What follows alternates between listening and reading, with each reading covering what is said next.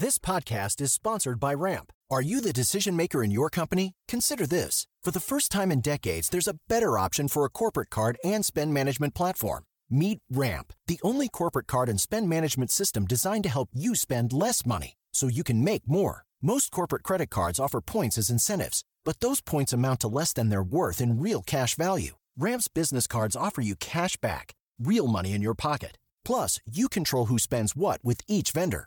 And Ramp's software collects and verifies receipts automatically, which means you'll stop wasteful spending and close your books in hours instead of days. Businesses that use Ramp add up to 5% to their bottom line the first year. If you're a decision maker, adding Ramp could be one of the best decisions you've ever made. And now get $250 when you join Ramp for free. Just go to ramp.com/easy. Ramp.com/easy. RAMP.com/easy. Cards issued by Sutton Bank and Celtic Bank, members FDIC. Terms and conditions apply.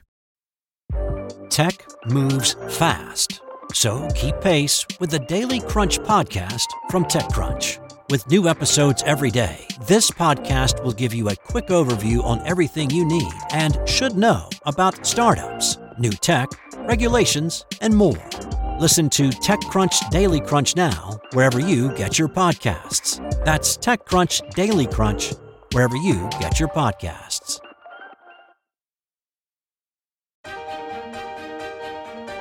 Hi, everyone. Thanks so much for joining us for How She Does It, where we talk about all things women, money, and power. I'm Karen Feinerman. Over the last few months, I've gotten the chance to talk to some of my listeners, and I loved hearing what varied industries you're in: engineering, marketing, medicine, the list goes on. But there was one common thread. Many of you have made a career change over the years, sometimes a major career shift. And I truly love to see women embracing what they want and having the courage to make a pivot, because so many of us find more joy and more success when we do. Some 53% of us who quit our jobs in 2021 decided to change our occupations, according to an analysis from Pew Research. And I think if the last few years have taught us anything, it's that we must be able to find joy in our day-to-day and to be passionate about what we do for a living. Our guest today is perhaps one of the best people to talk about what it means to make a total career 180 and embrace your true passion in the process. Debi Brooks had what anyone would call an extremely successful career. She spent nearly a decade at Goldman Sachs, rising through the ranks to become vice president in the fixed income and asset management divisions. Then, in her late 30s, she decided to take what she knew about building a business and apply that knowledge to the capital-starved nonprofit space. So she went back to school, got a master's degree in social work, and 3 years later, she co-founded the Michael J. Fox Foundation. Under her leadership, the organization is about to hit the incredible milestone of nearly $2 billion raised to fund the research that will hopefully, one day very soon, find a cure for Parkinson's disease. Debi, welcome. Thank you so much for being here with us today. I'm so excited to hang out with you. Me too. Always love hanging out with you. So, Debi, I know I gave our listeners just a few highlights, but I would love to have them hear more about you're going along at Goldman Sachs in the 90s, killing it. And then what happened to make you make this giant turn? Well, this was never anything I anticipated. To be fair, I never imagined working at Goldman Sachs either. It doesn't always show up in my bio, or it's not apparent at least, that I'm really a first generation person in my family to graduate from college. I didn't know what business school was. And then I found myself at Tuck and on to Goldman Sachs. These were all things that were never really part of any kind of plan. And so spending the time at Goldman, which, by the way, I loved working there. You did? Oh, yeah. In the 90s, especially, it was really early days for investment banks bringing MBAs into sales and trading, for instance, as those instruments were getting a lot more complicated. I thought, wow, they're bringing MBAs in. And then I realized, wow, they're bringing women in. I mean, there were maybe 2 out of 110 new freshly minted MBAs going into Goldman's sales and trading program when I was arriving I actually started in 86. It was just an extraordinary opportunity. And ultimately, I loved pretty much every minute of it, loved my clients, loved my colleagues. But there was this thing, maybe a little bit of me that was an imposter, like, how in the world am I here? And what am I doing? But there was a moment that started a shift for me. One of my longest, dearest friends invited me to her beach house in Nantucket. And I went out and hung out for a couple of days and watched her life, like gardening and going to the beach and cooking great meals and, just living quieter, but very nice life. And I thought, I am well deep into what I'm doing, but I'm kind of starting to miss out on all the other things in life.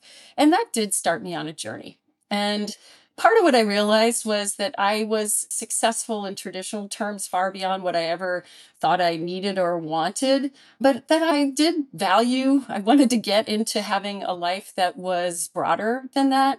And so I started thinking, what would I do? How would I do it? And over a course of a year or so, I decided I think I need to do something that I can be a little bit more passionate about 24/7, not in the traditional work your ass off for 24/7 hours, but more grounding in a broader life. And that's when I decided I think I'm ready to try something else. And I do remember when I went in to kind of resign at Goldman, they're like, where are you going? What does Morgan Stanley offer? Well, exactly. Morgan's Yeah, taking you. And I'm just like, yeah, well, it's really not that. And it was funny because I ended up, the traditional walk you out the door the minute you say you're out of there. I ended up staying for several months because I was going off to graduate school and I already laid my tracks to do that, to get a master's degree in social work. And I knew I wanted to go to the nonprofit sector. And I kid you not, for the next several months while I was still there transitioning out, I had so many colleagues who'd come in my office, shut the door, and confess their fantasies, like, Right. yes, yeah, that there's something else. And I really want to be the squash coach at Dartmouth, whatever it is. And I just realized I'm breaking out of something that's wonderful, but it's what was really shifting for me at that time in my life.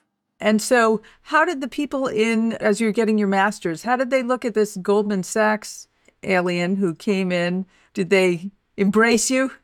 Yeah, it's so funny. I don't really remember how they saw me, but I remember how I started to see myself, which is I was in a relatively small program. It happened to be at Northwestern. And so I'd lived in Chicago for a few years and stuff before when I worked at Goldman. And here I was back and I was making all these new friends. And what I found was I was a peer to them when it came to the passion of making a difference in the world. And I really admired everybody's dedication and skill set. And I thought, I'm so proud that I'm with them. But I did start to realize, and maybe others in my cohort did too, I would sit around in our long conversations and I would be solving different problems than they were. The ones we were all trying to solve, which is to really unlock systemic problems in society. I was thinking, if they could package this and raise more money for it, this is underserved, or if we reorganize the clinic, we might be able to get more under low-income families free therapy, all these things. And I realized I have this business way of thinking and experience that is going to be unique among these great people who want to go help change the world. And that really got me thinking, oh, geez, what am I going to do? And how should I harness my experiences for something that can have the greatest impact? Right. If you can be a multiplier, bringing that business sense, there is absolutely a place for it to amplify by multiples. And I didn't know what that would look like, but I started to realize maybe I shouldn't come out of this master's degree and hang up a shingle to be a family therapist, which is what the training was, mostly because there wasn't then, and there's a little bit more now, a way to get professional master's level training on how to run a nonprofit and stuff, but that didn't exist at the time. And so that was an element of figuring out being an alien in the space. I realized actually was maybe a unique skill or a rare skill that might make more sense for me to try to leverage that than think I'm going to be the next great family therapist. Well, lucky for the foundation. So let's just talk about, how did you get to the foundation? I mean, you've been there right since the beginning at 2000. There were almost no therapies at that time for Parkinson's. The thing that I found most interesting, that I think says so much about you, is if one were to ask, whose job is it to cure Parkinson's? You would say it's our job, the Michael J. Fox Foundation. It is, and not because we are going to sit and tinker in a laboratory and wake up one day and say, Eureka, we have it. It's really that it's a big system, which, by the way, parallels right back to family therapy. Like, so much of what we're trying to do in the world is connect unrelated things and make them smarter and better. And the Fox Foundation just wakes up every day with this mission that we're here until Parkinson's isn't. And what can we do? What should we do? And at any point in time, it was based on what was the state of the field and also how much money could we bring to it. And I saw it in the early days that with a little bit of money, we could make an impact. And what I really have seen over the last couple of decades is, as we've scaled, how extraordinary the impact could be.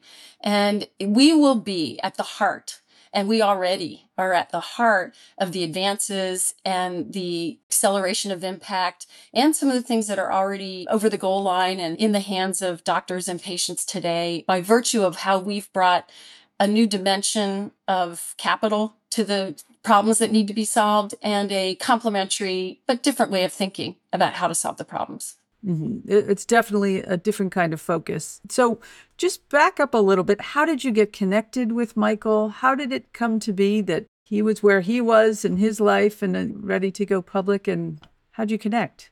What was that first meeting like? Yeah, so it was crazy, to be honest. So I know now that he had hired a search firm that was helping him find someone to build his organization or lead his organization. To be fair, there wasn't really much of one in place. The search firm had been showing him people in the nonprofit sector with leadership experience in the health segments, but he was still struggling, trying to figure out, he just wasn't finding a match. Not that he could articulate it well. And he was on a journey to figure out, he was finding people that he didn't think were right, but he was really just defining, what do I need? And actually, the catalyst that led to him meeting me comes directly from one of the board members at the Fox Foundation today, Curtis Schenker. And Kurt would see Michael when, at pick up and drop off of their kids at school, and they didn't really know each other. But he would always go up to Mike and say, hey, I know you're working on this. Let me know if I can help. I might be able to help. And one day Michael says, well, I can't find anybody to start this thing, to get it going. I'm getting help, but it's just doesn't feel right. And Curtis, as he is apt to do, goes right to the heart of things and says, yeah, I bet your search firm has you looking for someone who runs nonprofits. Don't focus on nonprofits. Find a builder. And I can help you with that. And so Curtis just ushered Michael to learn from the experience of the Robin Hood Foundation. And next thing you know, they were putting feelers out. And those feelers went to Goldman and other Wall Street firms looking for someone who would leave their career to come run a nonprofit. Of course, nobody really does that then or now, but I'd already done it. And because I lingered for months and people really knew what I was up to, even though I'd been gone for a couple of years, one of those calls came my way. And so you'd already done that hard work of changing your life course that would be necessary. Yeah. And I'd done a little work in the nonprofit sector, and I was learning things that were shaping how I thought I could make the greatest difference and what I really wanted to be involved in. And so there was this opportunistic moment. I was dropping my then fiance, now husband, off, or picking him up from a tennis match with a former Goldman partner, our friend. And he says, hey, I got this call today about this job, Michael Fox. He's looking for somebody. And he's pitching me on it because he knows my background, what I'm up to. And I'm like, that sounds pretty interesting. He goes, you should do this. You'd be great at this. And I said, well, if it's so great, why don't you do it? He goes, oh, God, I don't want to work that hard. I'm retired. And my husband looks at me and goes, you'd be perfect for this. You should do this. So I throw my hat in the ring the next day. And the headhunter calls me and says, any chance you could come to New York? I'd love you to meet Michael like Thursday. And I'm like, sure, I can do that. So I meet Mike at this interview group, and it was fascinating for me because I realized, wow, there was no there, by the way. This predated Google. You couldn't go figure out what is the Fox Foundation. There was no information. So it was really cold. And we connected around his vision and how I thought about impact in the nonprofit sector, but it was platitudes and values. It wasn't terribly concrete, but there was real kismet in it. So at the end of the interview, I leave and I'm thinking, I really want this job. Who am I to think I could have any impact? But I'd love a chance. Like, this seems really exciting. I only had to be wise enough to realize, Michael Fox, that'll scale. Like so many nonprofits never scale. So I could put my hard work in a place where it has a shot. And there was a magical moment, especially actually it was after the interview. I'd walk down the hall. I'm like finally at ease from having it behind me. And he walks up and stands next to me at the elevator and nudges me and goes, "Hey, do you mind if we go down in the elevator together?" I'm like, okay, this isn't over. And we go downstairs and we're standing on, in front of the old Bear Stearns building on Park Avenue. And we keep talking for another 45 minutes. And it was just that personal connection and a like-mindedness. He knew I didn't know anything about Parkinson's, and he felt, oh, I know something about Parkinson's. He goes, but I know nothing about how to build anything. And I winked as if I might. But he said, "I'm calling you tonight. If I call you, will you take this job?" And I said, "If you call me, I'm taking this job." So I heard about it out of the blue on Sunday. And by the following Monday, I was in the Spin City production offices in New York City. And it was the first day of work. Wow. I mean, you're so intricately intertwined with the entire history of the Fox Foundation. It's hard to think that wasn't the plan going in. And the thing about Michael, he's so, I mean, as you said, scalable, just relatable and adored and optimistic. And he's sort of the perfect person to build something around. Sad as it is that this is how it happened, but what an extraordinary coming together of so many things. All right, so now you're starting this foundation from square 0.5, and he's gone public with his diagnosis, and so there's a fair amount of momentum. How do you turn that into a real business whose job is to raise money to cure Parkinson's? How did you do that? When I started the job, in my mind said, oh, we'll be funding research. And Michael had already put some capital into the foundation, so we weren't broke. And I knew something about raising money. My whole career at Goldman was sales. I understand how to put a two-sided trade together. And so I think mission and philanthropists, close enough. And Michael, his goodwill and the admiration for him already had engendered so many people who said, let me know if I can help. And he knows a lot of people with capacity. So I got to start the organization by connecting with people who on day one could write $50,000 checks or $100,000 checks, not just $50 checks. And so the interesting thing was there wasn't any there, but there was the promise. And people were excited. And it's actually pretty rare to see strategic philanthropy in the medical science area. It's much stronger today, and we're not the only ones who do it, but it's still pretty rare. And people who had been funders in medical research and might even have a personal connection to Parkinson's, they welcomed the arrival of Michael in terms of visibility and being able to bring voice to a community and a lot of unmet needs. He'd already been testifying before Congress around doubling NIH budget and stem cell research freedom type of things. It was clear what Michael would bring. And I think actually, oddly enough, my background of business and Goldman Sachs brought some credibility for window dressing purposes mostly, but maybe something about how we would think about addressing this problem. And that meant I could sit down with thoughtful people who really wanted to partner in how to build this. And I didn't really have a strong opinion, nor had I technically built anything before, but I'm a really good problem solver. That part I already kind of knew. And today I really appreciate that that's what I was bringing to it. And it didn't take me long to rescope this in my mind that, okay, raising money to fund research, yes. And at what scale, who knows? But we'll really be able to raise the most money when we really know how we're going to use that. And that set me on a journey that I think really shaped what would enable the Fox Foundation to partner with so many people in the community, many of whom are donors. Actually, tens of thousands of people are donors, and get it off the ground. And the shift was, we're not just funding research.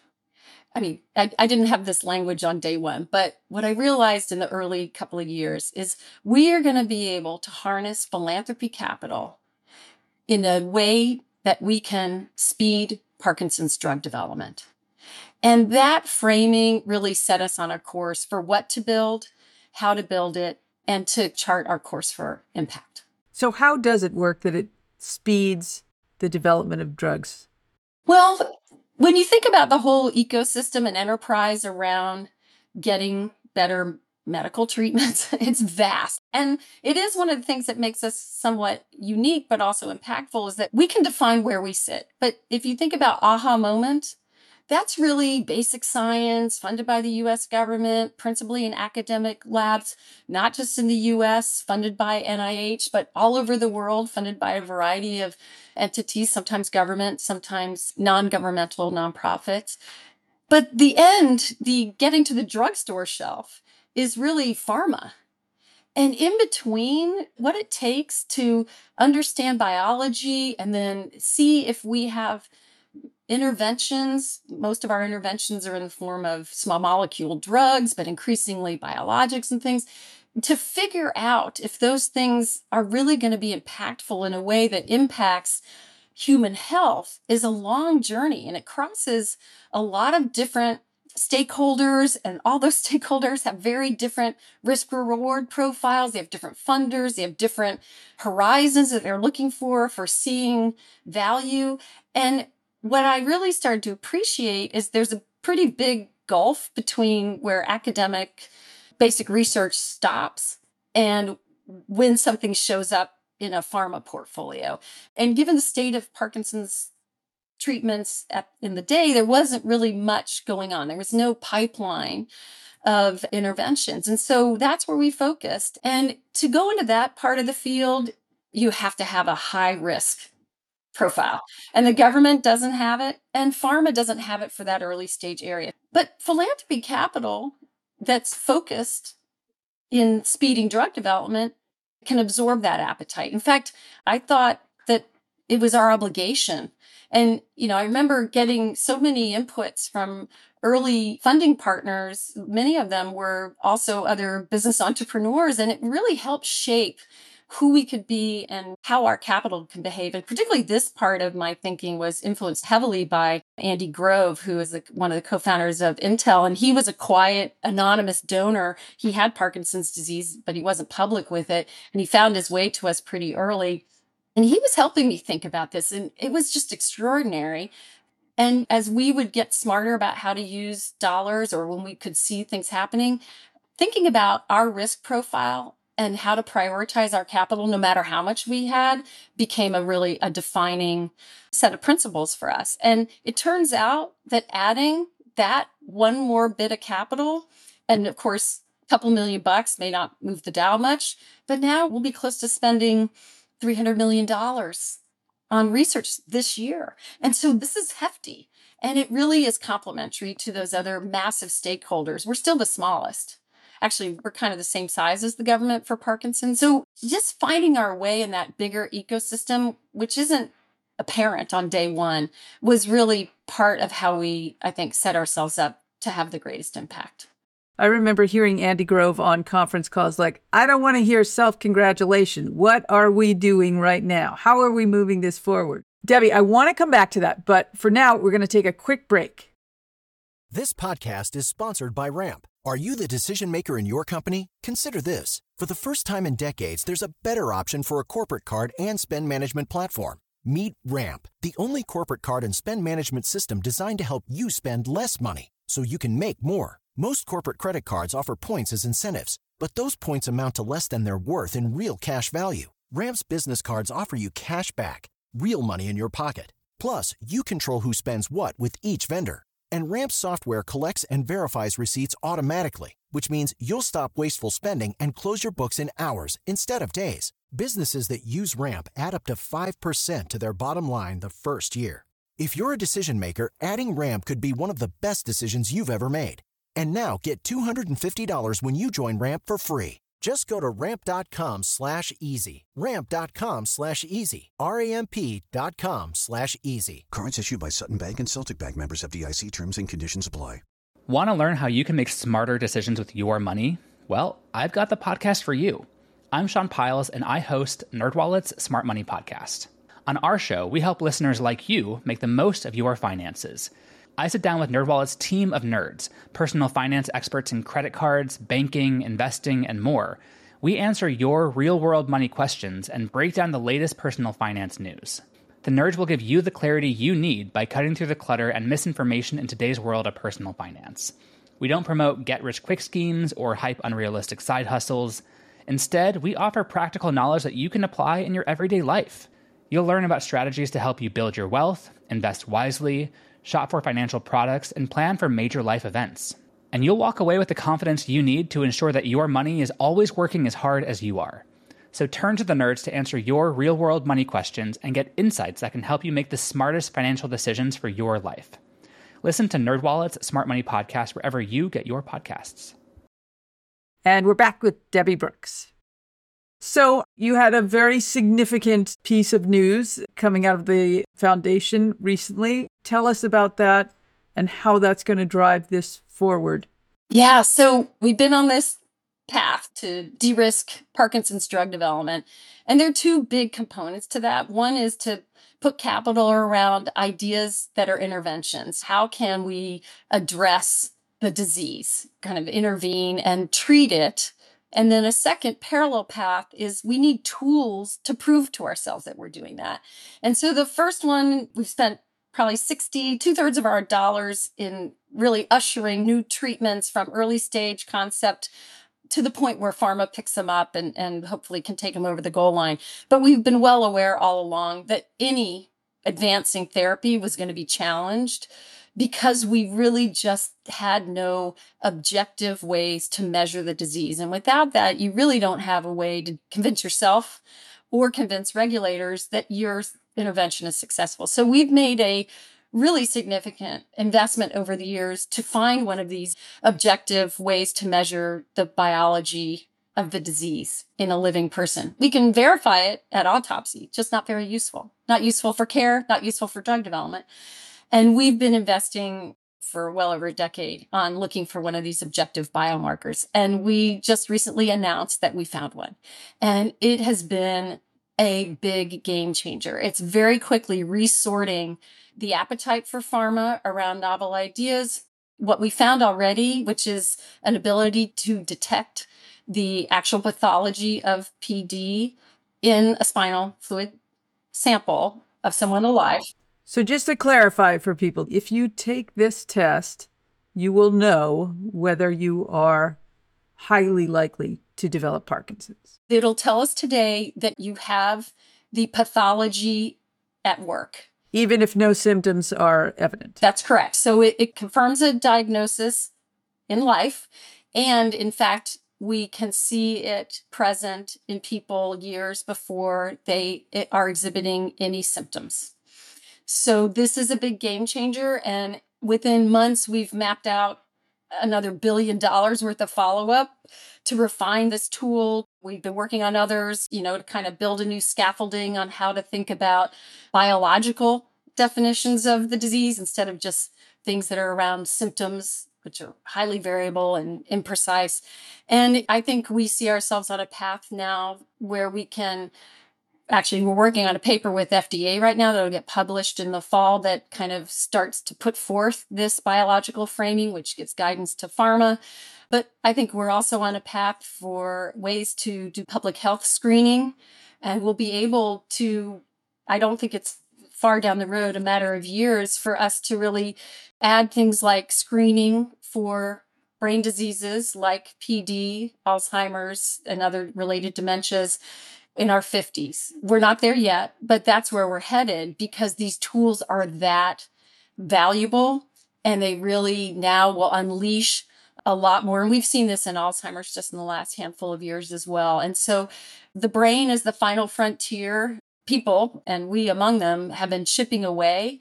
And it's not just about the idea of how to treat and do we have a pill to do something, but getting these objective markers transforms how we can put these things on a path to drug approval. Mm-hmm. Right. If you have a population that is going to develop Parkinson's, and you can see how they respond to different drugs, that's so much more valuable than a population you don't know if they were ever going to have it or not. Right. And also we've seen in Alzheimer's that after trials failed, when they didn't have similar tools, that they had tried to test drugs on certain biology for people that in retrospect never had that biology to begin with. So these were trials that were destined to fail. And by the way, the phase 3 trial in neurodegeneration is like $1 billion bet. So these are big advances to be able to clarify and refine how we think about designing trials and demonstrating efficacy in these brain diseases. It also brings up an interesting philosophical question, which is, would you want to know if you were going to develop Parkinson's or Alzheimer's? I personally would. I'm not sure I would have said that before I found myself deep into the world of science, but people have been wrestling with this in other ways, like understanding genetic risk factors. But these things are related. By the way, not knowing doesn't keep it from happening. Right. But also, I meet people every day who say, oh, yeah, I want to know. They want to understand what their future looks like. They want to think about, well, yeah, you don't have a magic potion for me, but I read that if I exercise, that's good for brain health, and that might be good to delay things like symptoms around Parkinson's. Those things are true. So some people are willing to embrace the knowledge and do as much as they can, including participation in research. But there is a real chicken and egg in this. If we don't find people who are willing to say yes, then we can't crack the code and demonstrate that these are the things that we can change. And people who do participate in research, there's good data that says they end up with better care, they're in top-notch settings, and also even if they're in the placebo arm of a intervention, they generally have first access post-approval. You really do get earlier access. There's risk in participation in interventional studies, obviously, but I think the draw is to be part of the solution you're looking for. And I've participated in trials in Parkinson's myself as a control, not drug trials, but in the learning trials, actually the big longitudinal study where the data on this new biomarker was observed and validated. And so I've actually been poked and prodded now for over 10 years in this longitudinal study. And I also appreciate that these are tools that are a little bit further ahead in Alzheimer's and related dementias. And now this is a big public health conversation because we have treatments that have just been announced over the last several months, for Alzheimer's. And so I think we'll start to see more people screening because there's something to do.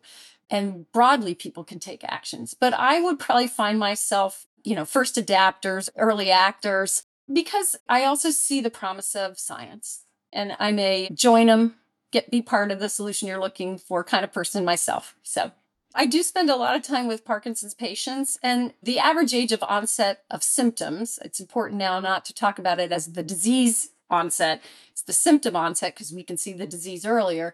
But people who get diagnosed in their 60s, they're kind of annoyed. They were waiting for retirement, and now here's the unexpected present alongside that. You can make other choices in your life, the more knowledge you have. And also some of them are things that are behavioral choices that might change your outcomes or impact the outcomes. And others are just about who you are with and what you do with your time. So I think it's empowering, but it's not for everybody, as you said. So you've had a long history now at the foundation. What are you most proud of and what frustrates you the most? Fundamentally, it's hard not to be proud when I see something like this significant breakthrough, that it is undeniable that we are playing a critical role in what will become a series of dominoes falling and transform how we treat Parkinson's disease and really redefine it. I won't even be surprised if a decade from now we don't even use the word Parkinson's disease. I think the whole world is changing, and we aren't ancillary to this. We are fundamental. We're not the only ones. We stand on the shoulders of giants before us, and we partner with giants today, but we have been part of the transformation. Yeah, you're in charge. You're in charge of curing Parkinson's. We could have done a lot of things, and nothing good could have come of it.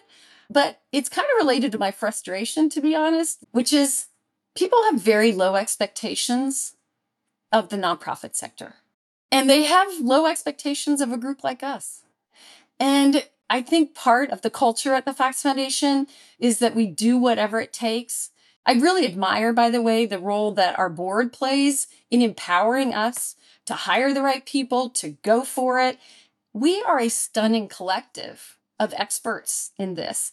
And people often come to it new. Philanthropists come to it new the day they realize, oh, I care about this because it's someone in my family's been diagnosed. And pharma comes to it new because they've just bought a program and now they're in the Parkinson's world. And they hear that, oh, that group might have something. they know of us and they know maybe they're onto something. I'll go chat with them. But people come to us with really low expectations, and that's a frustration. But, we have it just baked into our work that just do what we do, and people will very quickly realize, wow, this is where I want to be. I want and need to be partnering with this group. And I think we've built extraordinary scientific credibility in kind of the realm where our dollars get deployed. And we're part of a community of patients and families who also know that we see them and that we are in there every day doing this with them in mind. And so I'm both proud and frustrated. If we were not a nonprofit, we'd have been a unicorn, right? Everybody'd be throwing themselves all over us. We've deployed nearly $2 billion. So we raised capital, but we're still proving ourselves to large philanthropists. There just aren't that many places where people go who care about a mission where they can go and really put large capital to work. But drug development is a place where large capital is required. I guess one other thing that I'm proud of is how many people who want to go to the nonprofit sector and be part of something, and they find their way to our foundation where it's not just about the mission, but it's about the impact. And we now have spawned so many ways to think about things. And there are, personally, since I've been here since the beginning, I've seen talented people come and learn at the Fox Foundation, go on to run other meaningful nonprofits. And to see that kind of approach to problem solving on a personal level, I'm really proud of all my former colleagues who are running other great things. I mean, that's just something you'd never really think about when you're scrappy and trying to just get off the ground. So that's another nice, a small point of pride that's more personal. It's a very good point of pride. There is a great story about you and your life with Jeff. And it's such a good story. I know it, but I wouldn't be able to tell it as well as you. Tell us the story about where you were in your life and how you met Jeff and what happened. Yeah. So it's really something. I was like 39, almost 40, I think. And I had been married and divorced in my late 20s. And so I'd been single for a while. And, I was still at Goldman part of that time. And I was off on my own doing this master's degree. I had a full life. And I was approaching my 40th birthday, actually. And I realized I'd had a couple of guys who I dated who wanted to get married. And I was like, I'm not really sure they're the right person for me or me for them. But I felt this tug to have kids. And so I started this process to have a baby on my own. And unrelated, a friend of mine calls me and says, I have a guy that I'd really like you to meet. And I'm like, I'm done with all that. And I said, she goes, no, whatever. And she knew I was on this journey. I just had 8 of my girlfriends come out to Nantucket for my birthday. And one of our assignments was to pick a sperm donor for me. So we were having fun. They sent catalogs, by the way. It was extraordinary. Anyway, I'm on this path. She calls, wants to set me up with this guy. And I'm like, And I said, Mimi, remember, I'm also working on this thing. She goes, oh, fiddly-dee, like my grandmother would say. Fiddly-dee, it's none of his business, right? So she invites me over to meet Jeff, just the 3 of us at her house. And I meet him, and I don't know, there's something about this guy. He must think the same because he says, hey, do you want to do something tomorrow? I said, sure. So we were in Nantucket. He took me out scalloping. That was our first date. And at the end of the day, I was entertained by him and I was curious. But again, I didn't really have a mindset of dating. But I got all these scallops. I'm having a dinner party that night, turns out. And I say, hey, do you want to come to dinner? And he goes, sure. And so as I unfold and he says, I'll see you later. And I think, oh, shoot, this is going to be a little awkward because the dinner party I had planned was the bon voyage from my pals on the island as I go to Mass General for artificial insemination. So anyway, Jeff shows up and I realize I need to give him the context and this is like, I've known the guy for 24 hours. So I tell him, by the way, this is going to come up and I'm doing this thing. And he dropped his jaw all the way to the floor. And I just realized, oh God, well, that was one blind date. Nice guy. Never going to hear from him again. And the party was fantastic. And he held his own considering I dropped this on him like 5 minutes before everybody was arriving to dinner. Ultimately, I was on that path and we had some fits and starts, but a couple months in, it was a little inconsistent, but he shows up at my doorstep and he said, I know I've not been very forthright and I haven't known what to do with this, but I got to tell you, I think you're the person for me. And I'm like, how do you know? We haven't really put much into this. He goes, I don't know. I just know. So I need you to give me a chance. And I said, I'm still working on this baby thing. And we started dating and we were married within 8 months from that. And he kindly volunteered to help the old fashioned way. And turns out he's a little older than I am. I was already 40. We were not destined to have conception. And we ended up adopting our 2 daughters, Abby and Molly. It was crazy. It's a great story, though. Gives hope for a lot of women. It's a really good story. All right. So I think we're almost out of time, but I wanted to do the lightning round with you. But before we get to our lightning round, we're going to take a quick break. It feels really good to be productive, but a lot of the time it's easier said than done, especially when you need to make time to learn about productivity so you can actually, be productive. But you can start your morning off right and be ready to get stuff done in just a few minutes with the Inc. Productivity Tip of the Day podcast. You'll hear advice on everything from how to build confidence to how to get the best night's sleep. New episodes drop every weekday, and each one is 5 minutes or less, so you only have to listen a little to get a lot more out of your weekdays. Listen and subscribe to Inc. Productivity Tip of the Day wherever you get your podcasts. That's Inc. Productivity Tip of the Day wherever you get your podcasts. If you care about what happens to your money, you need to listen to SoFi Daily. Unlike other podcasts talking about finances, markets, and businesses, some spending more than 60 minutes to cover everything, SoFi cuts to the heart of the financial world in 5 minutes or less. In each episode, you'll hear about every financial piece of news you need to know, from previous market updates and future trends to things happening that day. It's a great way to track what's going on and how it could affect your money. So stay on top of your finances. Listen to SoFi Daily wherever you get your podcasts. That's SoFi Daily wherever you get your podcasts. We're back with our lightning round. Okay, it's would you rather, basically. So the only challenge is that you can't think about these. You just have to say whatever comes to your mind. Yep. All right. Up first or last to bed? Up first. Money or power? Ooh, power. Only get to wear black for the rest of your life or pink for the rest of your life? Black. Black. Okay. Is there another color you'd go with? Black would be your for sure choice. Maybe navy, but black. Okay. Play an instrument or speak any language? Speak any language. Try something completely outside the box or take the road traveled? Oh, I am an out-of-the-box girl. Clearly. Tropical vacation or European vacation? I think European vacation. Work from home or work from the office? Work from home. Bright red lipstick or chapstick? Oh, chapstick. Winter or summer? Summer. Fiction or nonfiction? Fiction. What are you reading now? I'm reading Trust. Trust. I'm doing it on Audible, so I listened to it, but it's a Pulitzer Prize winning story, and it appears to be the story from several different perspectives of the stock market crash in the late 20s. Yes. Yeah. Oh, yes, in the late 20s. Okay, yes. I knew it sounded familiar. Be able to paint or be able to sing? I think paint.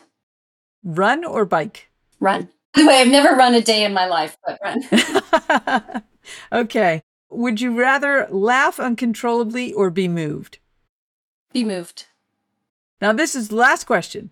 What is the best investment you've ever made and the worst investment you've ever made? And it can be a very broad definition of investment. For example, my best investment ever, on the very first bonus I got, I bought a 5 CD player. You could play that for hours. And that was the most enjoyment I ever got out of buying anything with bonus money. So anything at all. What was your best investment ever? I can think of so many bests and very few poor investments. So I have to say in myself that just finding my way to business school is probably the most transformative investment in the trajectory of my life. But I also bought on a whim, like after 2 days of visiting Nantucket for the first time, I bought a piece of land. And it sent me on a whole different course of life because I changed my life. Goldman enabled me to buy that and build a house, but it also changed the trajectory of realizing I wanted more from my life, to be a little bit more purpose-driven.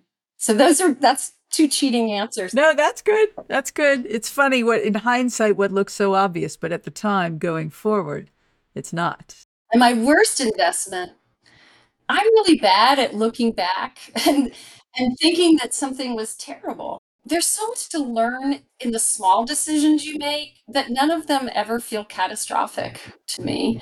And so it's hard for me to pinpoint something so singular. Okay. All right. Debi, thank you so much. Your story is such an unusual one. It's such a great one, though, and to be making such a difference in the world is really, it must be very fulfilling. But thank you so much for being here with us. Loved hanging out with you, Karen. Thank you. Thank you so much for joining me today on How She Does It. Thank you so much to Debi Brooks for sharing how she's raised almost $2 billion to find a cure for Parkinson's disease. When you have a moment, please follow us on Apple Podcasts and subscribe to updates from the Her Money community at hermoney.com/subscribe.